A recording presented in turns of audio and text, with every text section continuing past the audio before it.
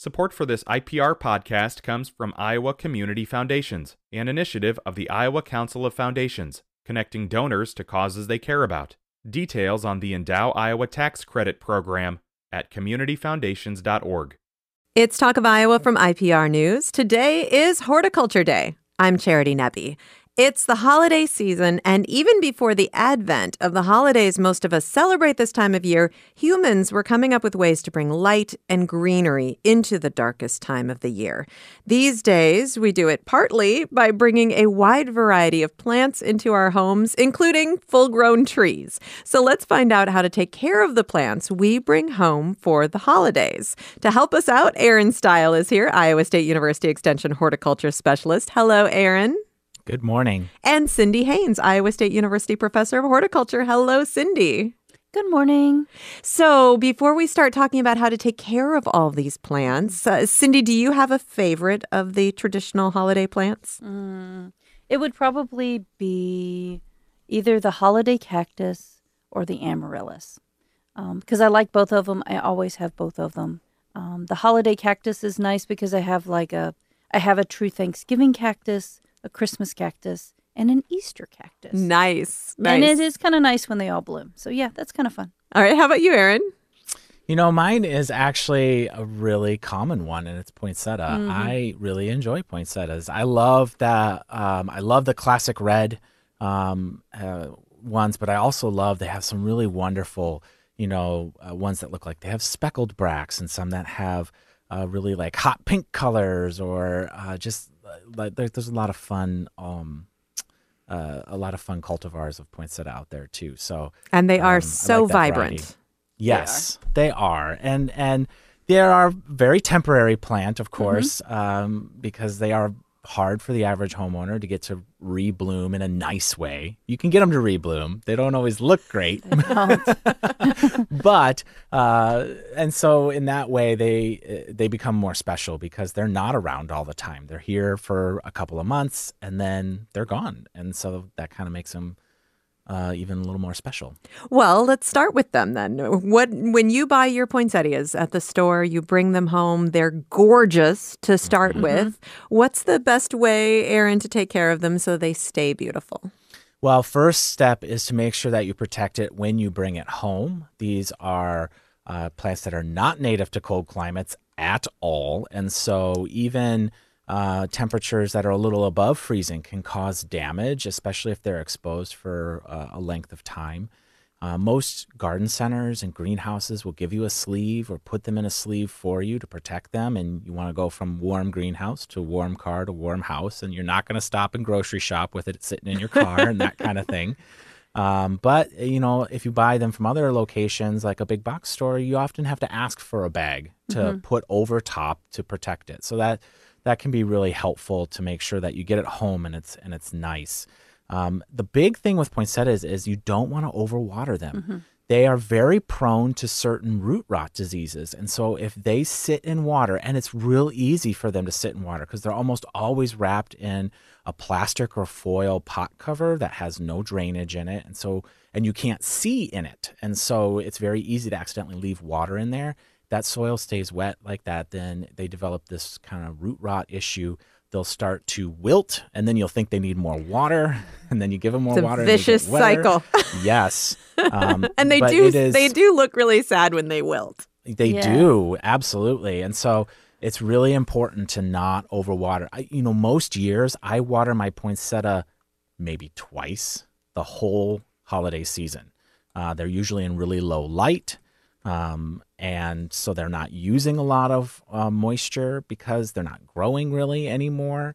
And I don't want to accidentally overwater them. So that's one of the best things. A lot of us accidentally lose poinsettias to this kind of root rot disease that's really common. And greenhouse growers really struggle with it. They do a lot of work to keep that root rot disease at bay. And so it's not because we're terrible plant people. It's just these plants are really prone to this problem. So we want to try to avoid it. So keep your poinsettias relatively dry.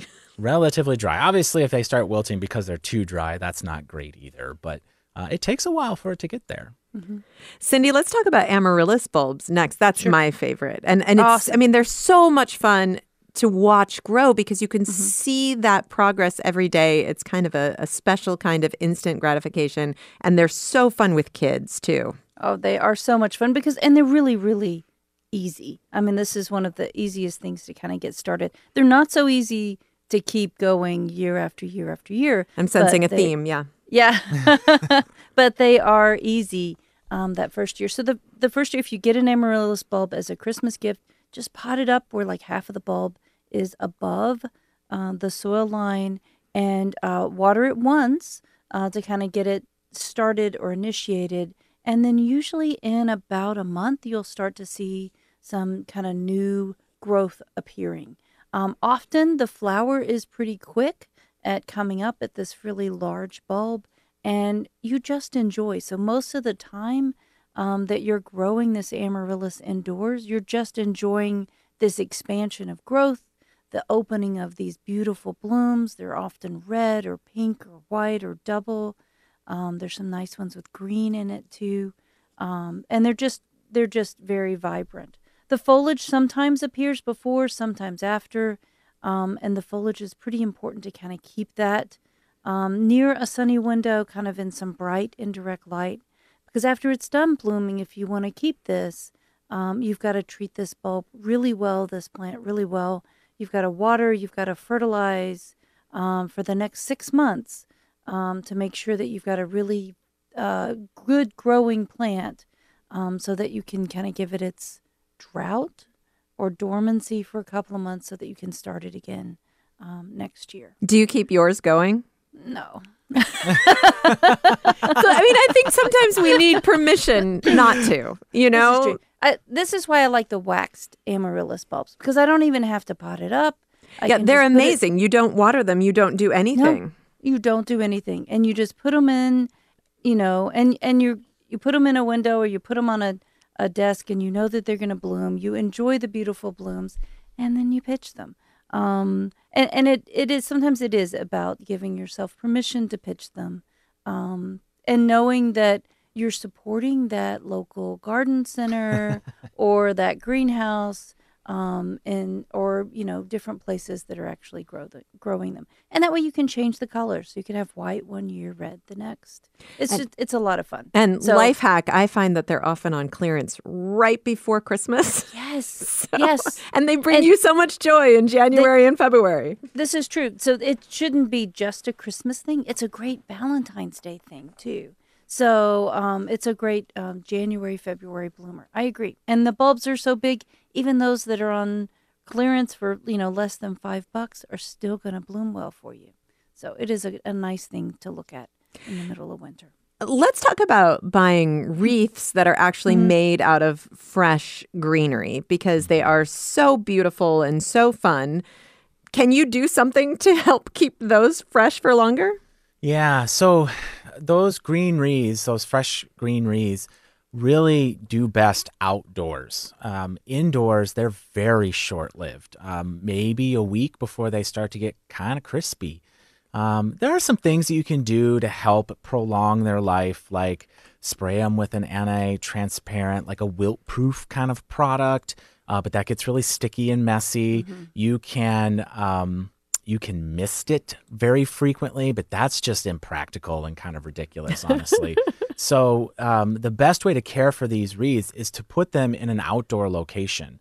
And what's really fascinating is that most years, if you have it outside, it will last all the way through. I mean, I know people who pull the holiday bow off and put a Valentine, like pink bow on it for Valentine's Day, and then they put a green bow on it for St. Patrick's Day, and then they put eggs in it for Easter, and it will be green all the way up until basically winter is over if it's outside. So that's one of the kind of the best ways to prolong the life of those, is to make sure that it's in a spot that's not overly exposed to the wind, that stays consistently cool, and they will stay green most of the winter season if you want it to outdoors. All right, so don't bring them in for a staging area before you put them outside either. It sounds like you want to get them outside in the chilly air as quickly as possible. Yeah, keeping them outside and that. I mean, you could bring it in, I suppose, for a gathering or something like that and enjoy it indoors for the evening or for the day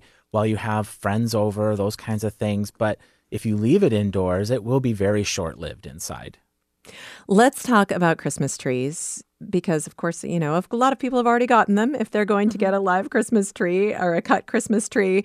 But we also, every year, I see people saying, oh, you should do this to keep your tree fresher longer. All kinds of interesting life hacks. Cindy, should we just ignore all that advice? Pretty much. The most important thing for that Christmas tree is water. And it's water from day 1 through, day 21, and making sure that you have plenty of water. So the aspirin, the pennies, the nails, the Sprite, the molasses, Sprite, the beer. Don't put anything that's going to rot in there for sure.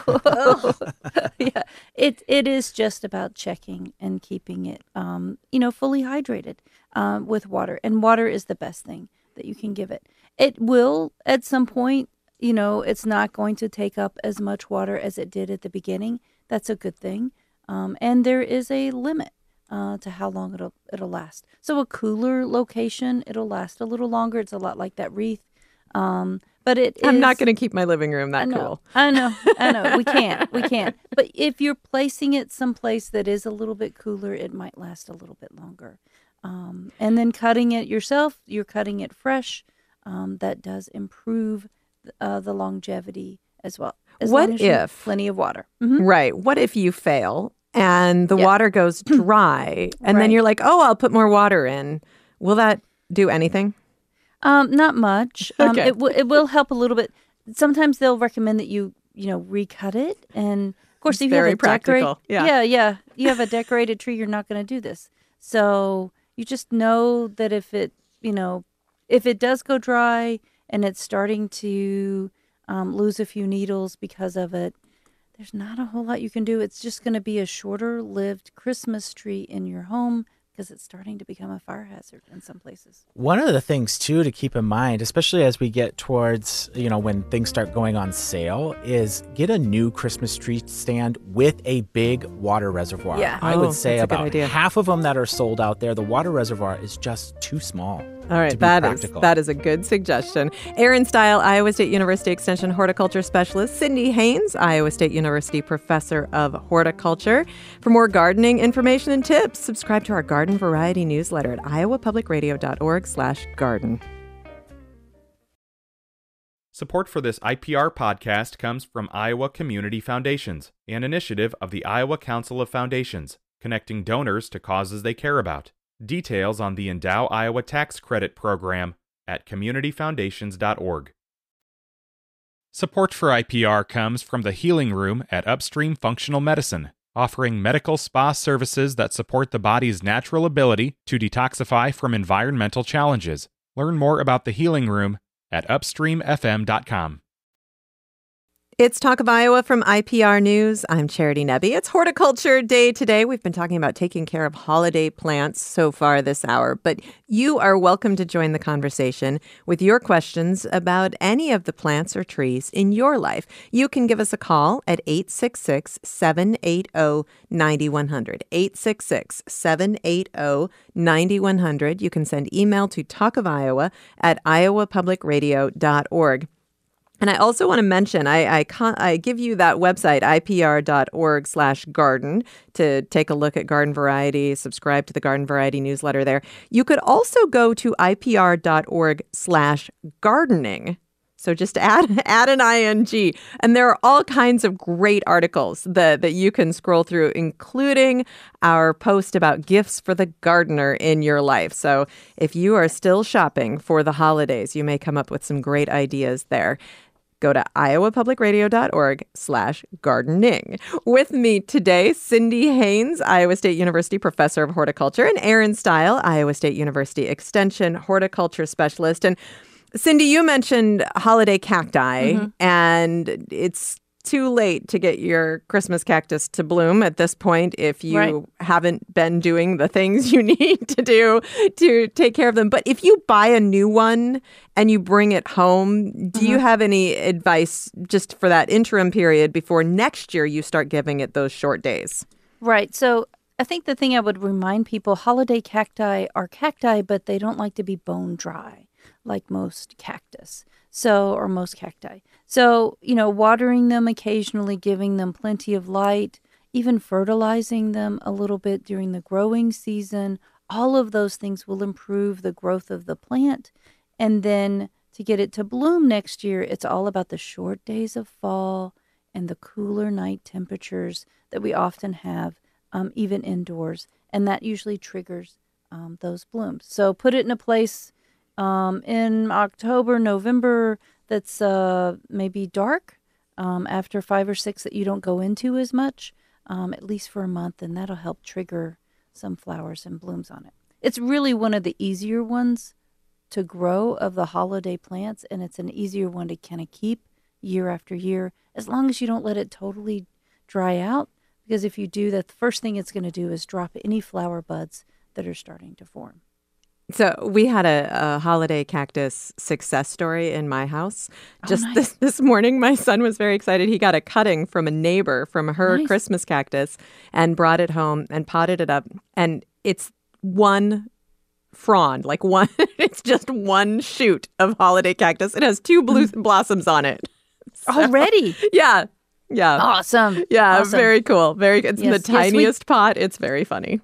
Yes, well, it sounds very cute, and we definitely need to talk about having him as a horticulture student. All right, we'll get to that eventually. 866-780-9100 is the number to call. The email is talkofiowa@iowapublicradio.org. Randy is on the line in Poweshiek County with a question about a different kind of cactus. Hi, Randy. Hi. Years ago, we got some cactus from the southwest part of the United States, and it has real sharp thorns on it. How do I keep it from dying and not get stuck? Oh, and not get stuck. That's a good part of the equation. So knowing what cactus it is might help, but the cactus from the southern parts of the states, whether it's southeast or southwest, generally like it really sunny and very dry.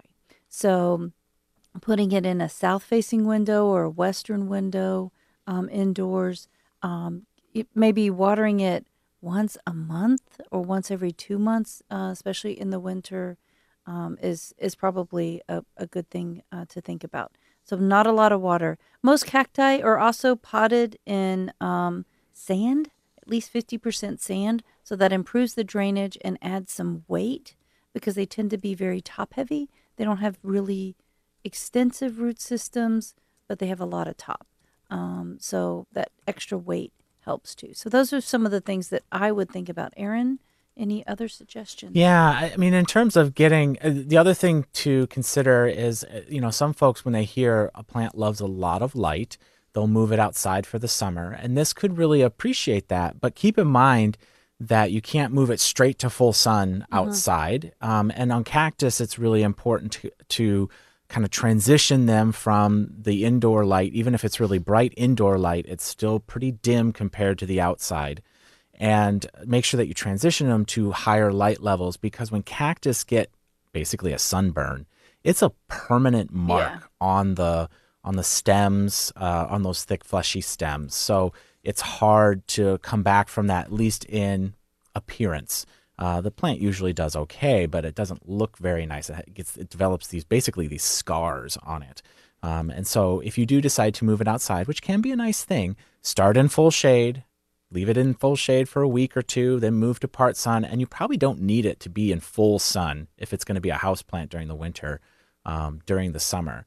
But it would probably really appreciate a little, I always call them summer vacations, because everybody loves a summer vacation.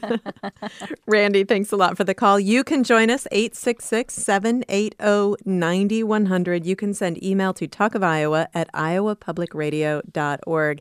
And David in Des Moines says, I am so impressed by this. He says, we have a Norfolk Island pine. Yes. It is over 6 feet tall. Woohoo! Yeah. He says, however, we recently repotted it and it seems to be sagging more and growing fewer new needles and branches. I know our dry home is not ideal, even with a humidifier. Is there anything we can do to make it happier this winter? Humidity is really important for It is. Norfolk Island pine. When you think about where they're from, that humidity is really important. The good thing, at least, is that unlike our Christmas trees, when Norfolk Island pine drops, they don't tend to drop individual needles. It's a whole branch. It's a whole branch that falls off. And so anything you can do to raise the humidity will help a lot. Make sure that it dries out in between waterings, but doesn't get to a point where it's hard to see a Norfolk Island pine wilt because of its thick needles and branches, but that, it can get too dry too. And keep in mind that, where this tree is native, they used it to build ship masts. Right. Like, it gets enormous with over time. 100 feet. Yes, obviously not indoors and not this far. No, it won't happen. It won't happen, but it is a plant that will get very large with time. And so there will be a time where you'll have to start over because there won't be room for it. Right. And If you're that successful, I have mine. I kill Norfolk Island pine really successfully in my house. Should he mist it? I mean, raising the humidity is hard. Would misting it help? Misting isn't going to make a big difference because misting only raises the humidity for the moment that you're misting. Otherwise, it just makes things wet, which isn't the same as humidity. So it is something like a humidifier. Grouping it with other plants would help a lot too. So putting it with other plants, all of their collective foliage can help hold a little bit more moisture in that area. If it's small enough, putting it on a pebble tray is another option. A pebble tray is just a shallow dish of water that has something in it like pebbles to elevate the pot above the water and allow it to evaporate, which can raise the humidity in that very general area. And so those things could potentially help. I would say that for most folks, the challenge they get with Norfolk Island pine is the amount of light they receive and the humidity. And especially this time of year, both of those things are low. And so it can be really hard to make them happy. So, but David has done a good job so far. So to get this thing to 6 feet, that is absolutely amazing. So he's got the location down. So if it's in the same location, the only thing really is, checking the watering because they like it consistent, and then improving that humidity. And fingers crossed because it is a Norfolk Island pine. Sorry. So, but let me ask about location. I mean, could he augment the light? Put a grow light. There's so many different options for somewhat aesthetically pleasing grow lights now. Would that be a good idea? Yeah, absolutely. Especially in the wintertime. The amount of light that comes into our homes this time of year is so low. And we notice it. Plants notice it even more. So it could be very beneficial. And they don't have to be above the plant. A plant that large, it can be hard to put a light above it and have it help the entire canopy. They can also be, pointed at the sides. For a larger plant, that can be helpful too. In particular for those lower branches that would get even less light if you had it above something that's 6 foot tall. And so that's always an option as well. The light does need to be fairly close to the plant to be effective. The intensity drops off dramatically as you back away from the light source. And our eyes don't notice that, but if you measured it with a meter, and the plant, of course, can notice that too. So keep that in mind when you're using an artificial light source, that it needs to be pretty close to the plant to be fully effective. All right. David, good luck. 866-780-9100 is the number to call. 866-780-9100. Email your questions to talkofiowa@iowapublicradio.org. We do have a couple of lines open for you right now. And let's talk to Krista in Muscatine. Hi, Krista. Hello. How you doing? Hi, Cindy. Hi. I'm calling to ask, as people are giving plants as gifts, what to be aware of when people have pets in their house. I know there's some pet plants to avoid, but I honestly have a hard time remembering which ones. Okay, so if you have a cat lover that you're gifting a plant to, are there a few things that we should just not do? Yeah, there are some things that, this one's a hard one to determine because we don't run these kind of studies really well. We don't say, okay, let's have a cat eat all of these different things and see what ones kill them. That's not, Good. I'm glad you're not doing that. Thank you. Yeah, we don't do that. We do have some evidence that amaryllis is one of those that maybe cats should avoid. But they have to eat a lot usually to make to have some serious damage. We also know that poinsettias, which people think are poisonous, are not. So, I think the thing to think about here is there are a couple of houseplants that I would avoid if you had small children or pets. One of them is called a Dieffenbachia or dumb cane, because we do have some evidence of it causing throats to kind of swell up and restricting airflow. And really, that's about it as far as we have some strong evidence.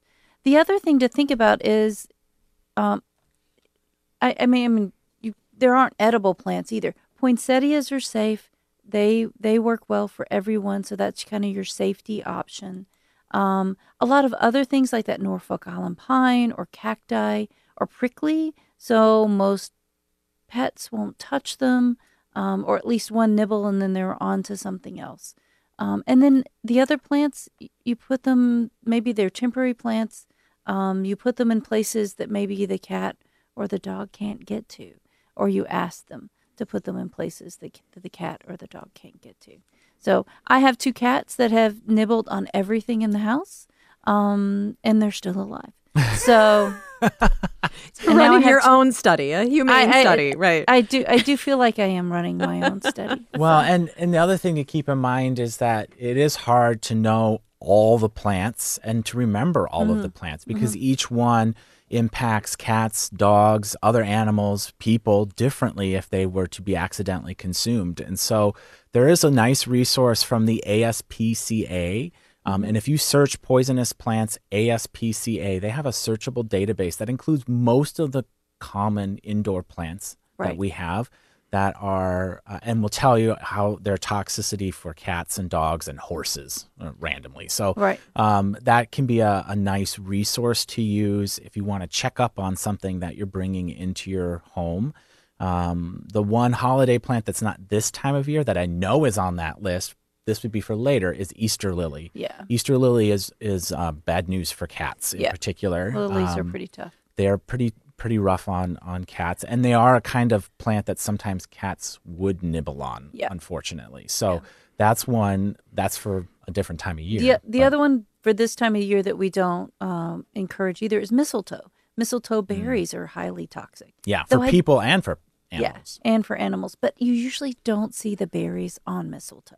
So they're usually fake berries if you get any kind of mistletoe. So yeah, that's a good question, Krista. Very tricky, and not a lot of really good research. Right, and sometimes you got to know the cat too. Yeah, because I mean, I certainly have. There's one of my cats who would eat any plant. Knock it over and dig in it and probably use that as a litter box. So and it's just to get your attention. So is that what he's? I think he's. Yeah. He gets plenty of attention. Not always the best kind. He's a busy guy. All right. We do have some advice from Pete in Des Moines. He says, if your tree goes dry, using a sharp blade to make a bevel cut around the tree base is a good idea. This angle cut exposes more surface area of bark capillaries, keeps this fresh cut out of the pan bottom, and can be redone with the tree in place. I love that because that sounds like the voice of experience. Yeah.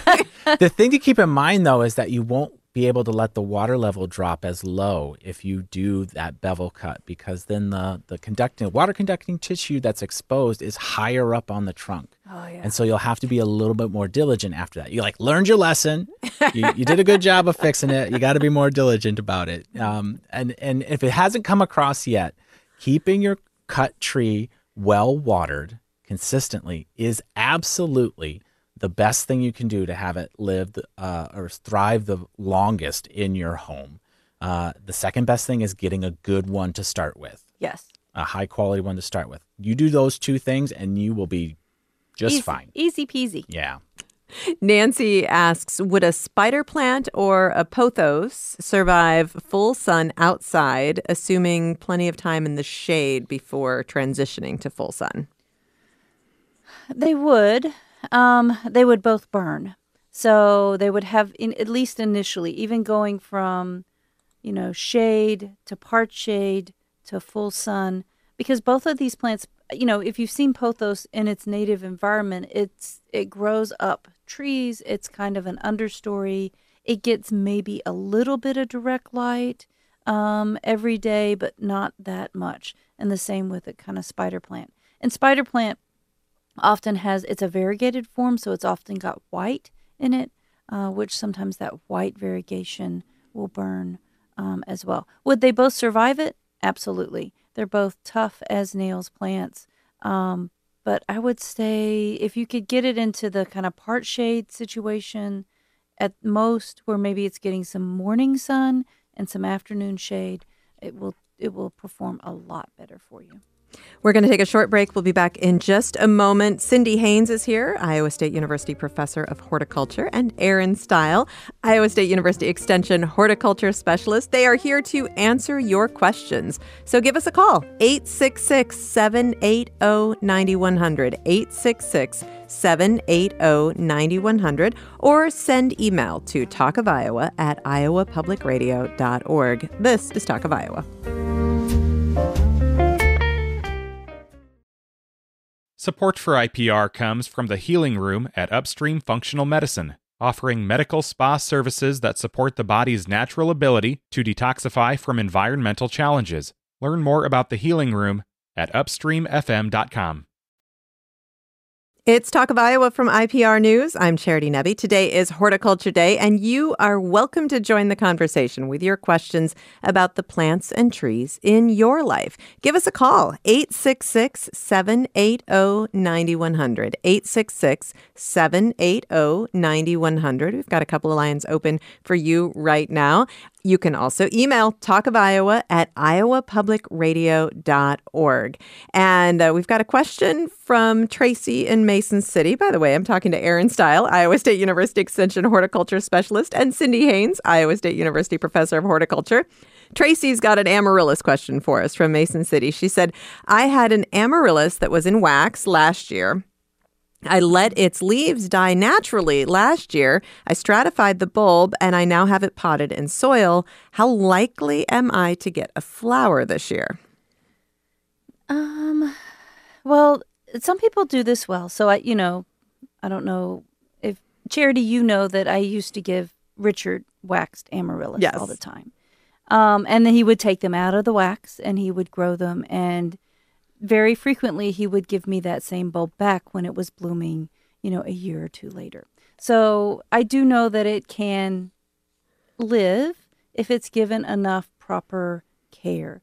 The thing about getting amaryllis to rebloom the next year, it's all about how well you cared for them after blooming and when it was in foliage. So it needs plenty of light, plenty of consistent water, and plenty of fertilizer, so that it's putting that energy back into the bulb, so that it's setting some nice flowers for you during that kind of drought, kind of dormant period that it needs after having this really good summer vacation kind of period as well. So waxed amaryllis, it's a little harder because you don't have the root growth, and there's no good way to get that bulb up and going, but it doesn't mean that it's totally toast, because if you've got it potted up, even if it doesn't bloom, well, it will probably produce one bloom, and you can kind of give it this kind of nice care and fertilizer after blooming so that you can get it back.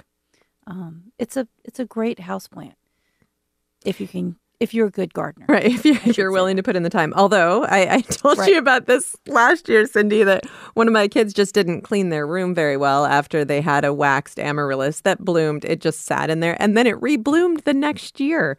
It was a much smaller flower. I don't think you can bank on that. No, I don't think you can bank on that. And you should definitely clean your room more often.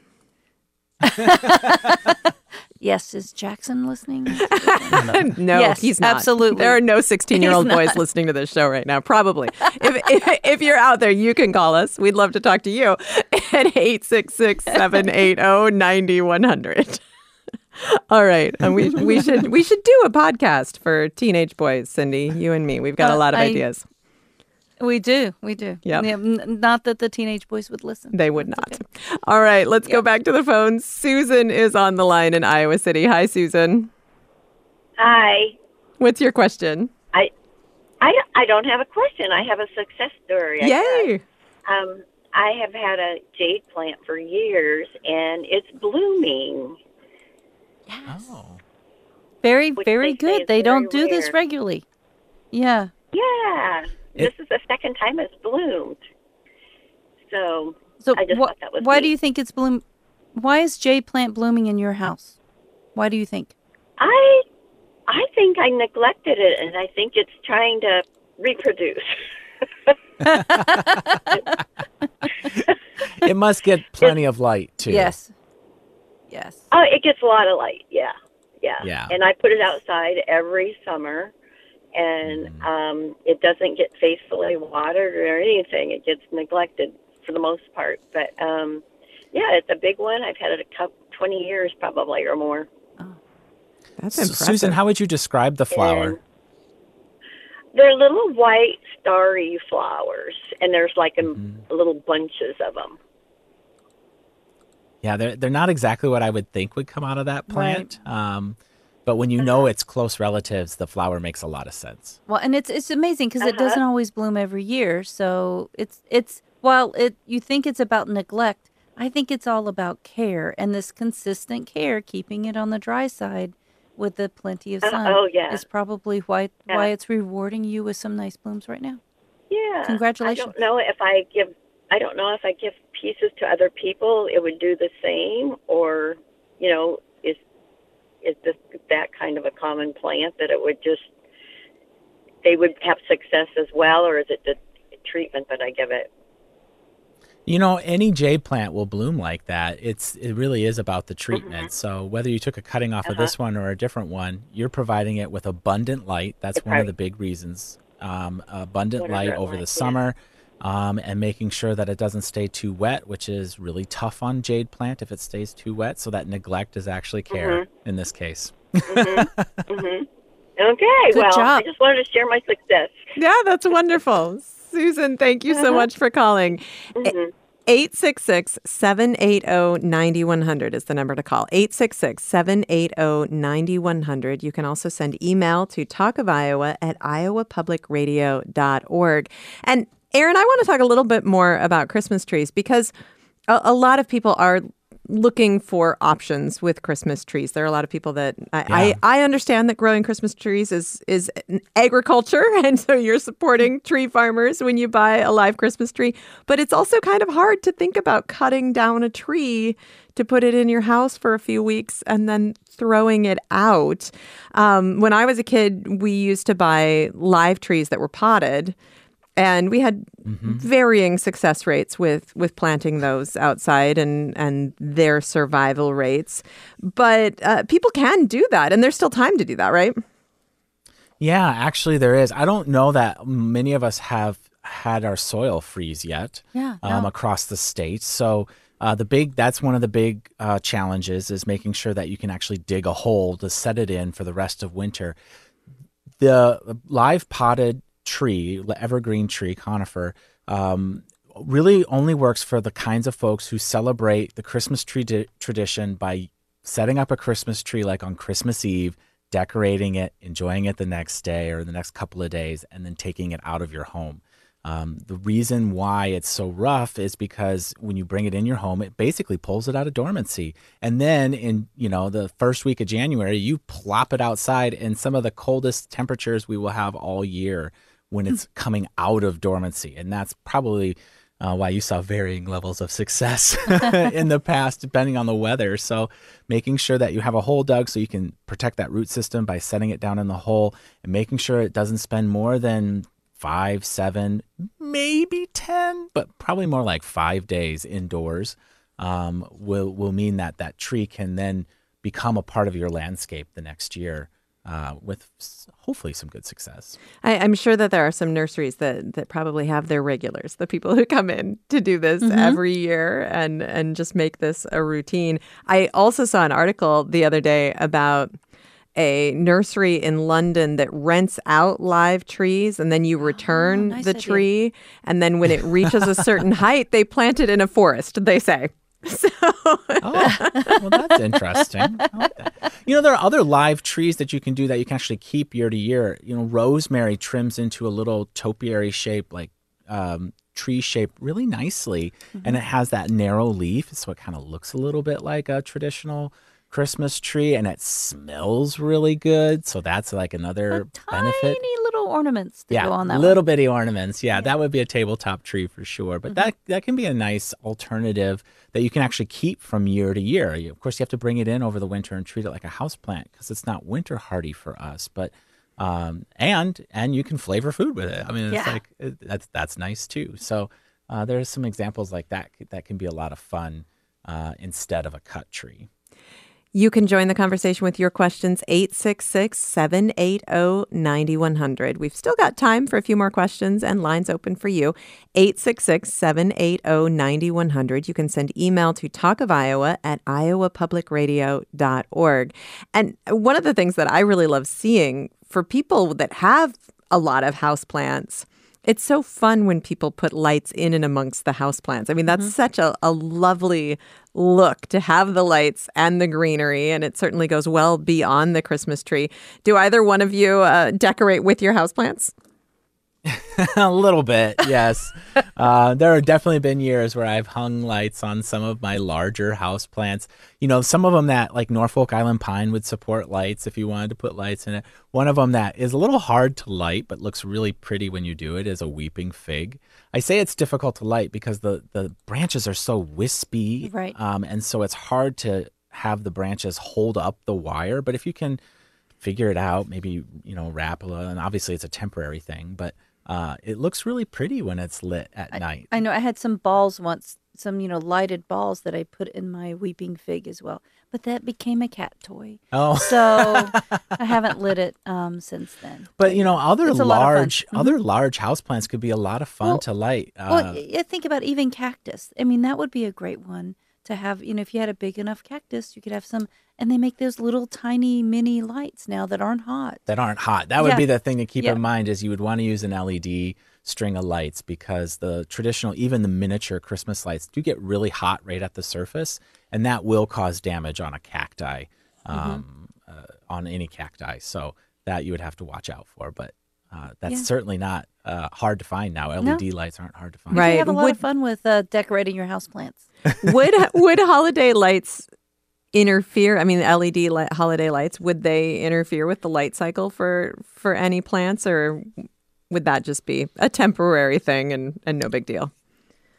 I mean, most of our houseplants don't flower, so it's Right. not a big deal. I mean, really, this time of year, the one we're the most concerned about tends to be holiday cacti. And it's already blooming. And it's already blooming, so for most of us, so that isn't a huge issue.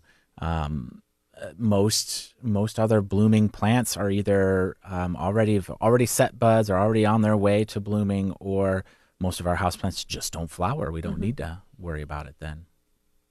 866-780-9100 is the number to call. You can send email to talkofiowa@iowapublicradio.org. We just got an email from Rick in response to our conversation about jade plants. Rick wants us all to know that there's currently a large jade plant blooming in the conservatory at Ryman Gardens. It's a beautiful display. Ooh. So Yes, I have a picture of it.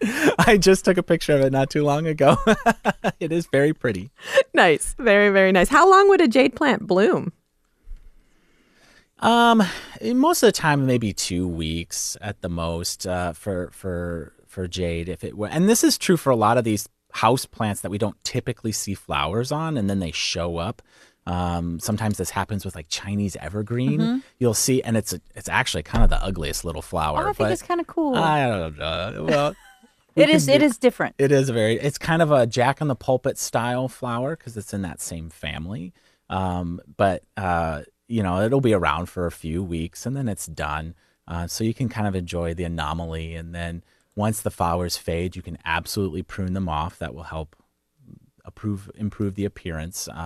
And you don't want them to go to seed. Not that they really got pollinated anyway, but if they did accidentally get pollinated, you don't want them to go to seed anyway. That takes a lot of energy out of the plant that you don't really need to do for your house plant. This time of year, I think a lot of us are impulse plant purchasers. You see the display, you're just grocery shopping and you walk past, the display of the gorgeous Norfolk Island pine or, whatever it is that's potted up and looking really beautiful. And you make a snap decision. If you are making that snap decision, what do you need to look for to buy the healthiest specimen in one of these big displays at whatever store you might be in? Yeah, so I usually look for, they're often in kind of decorated containers. So I often kind of pull that back and make sure that it's fully leafed all the way down to near the base. That means it was grown pretty well. I also look for if there are any branches that are wilting or because they're too dry or too wet or root rot, those kinds of things. I might even check the soil to see if it's staying too wet or too dry. And I have been known to pop a plant out of the container to take a look at the root systems to make sure that their roots are white and kind of vibrant. I also buy things that are very colorful, that don't have any kind of spots on the leaves, that are doing what they're supposed to be doing. And yes, I impulse buy a lot of plants and check them out. And I look for insects or disease. And it may not be in my house very long if it's something that's a temporary plant like a poinsettia, or it may be there for years, like if it's another holiday cactus. When you impulse buy houseplants, do you put them through any kind of a quarantine period just to make sure there aren't insects hiding in the soil that might cause problems for all your other plants? Yeah. Sometimes it's really hard to find a quarantine location. Yeah, we have so many challenges. We have a lot of plants. I am more diligent about watching it because in particular, the worry are insects like scale, mealybug, whitefly, aphids, those kind of spider mites. And those issues, if they're going to be issues, if the plant has them and you miss them, will explode usually within 2 to 4 weeks. And so if you do a good job of nice monitoring and catch it as early as you can when you first notice it, that's typically how I end up. It's not really technically quarantining. It's just kind of like closer eye. And knowing that if I can get through the first couple of months and not have any insect issues, the plant likely didn't have insects on it, and I'm okay after that, and I can kind of treat it more like the rest of my house plants after that. A lot of the plants that we buy this time of year, if there's something that we're going to keep, they come in a really temporary kind of pot. Do you need to be careful about when you repot a house plant since we are in the depths of winter? Yeah, ideally you want to do any kind of stressful thing like, cutting back or repotting right before there's going to be a good time for a flush of growth. So if we can hold off until March to do any kind of repotting or cutting back or even sometimes propagating, it usually means it's more successful for the plant because it's less time that they're just sitting there waiting for more sun, warmer weather to do a little bit better.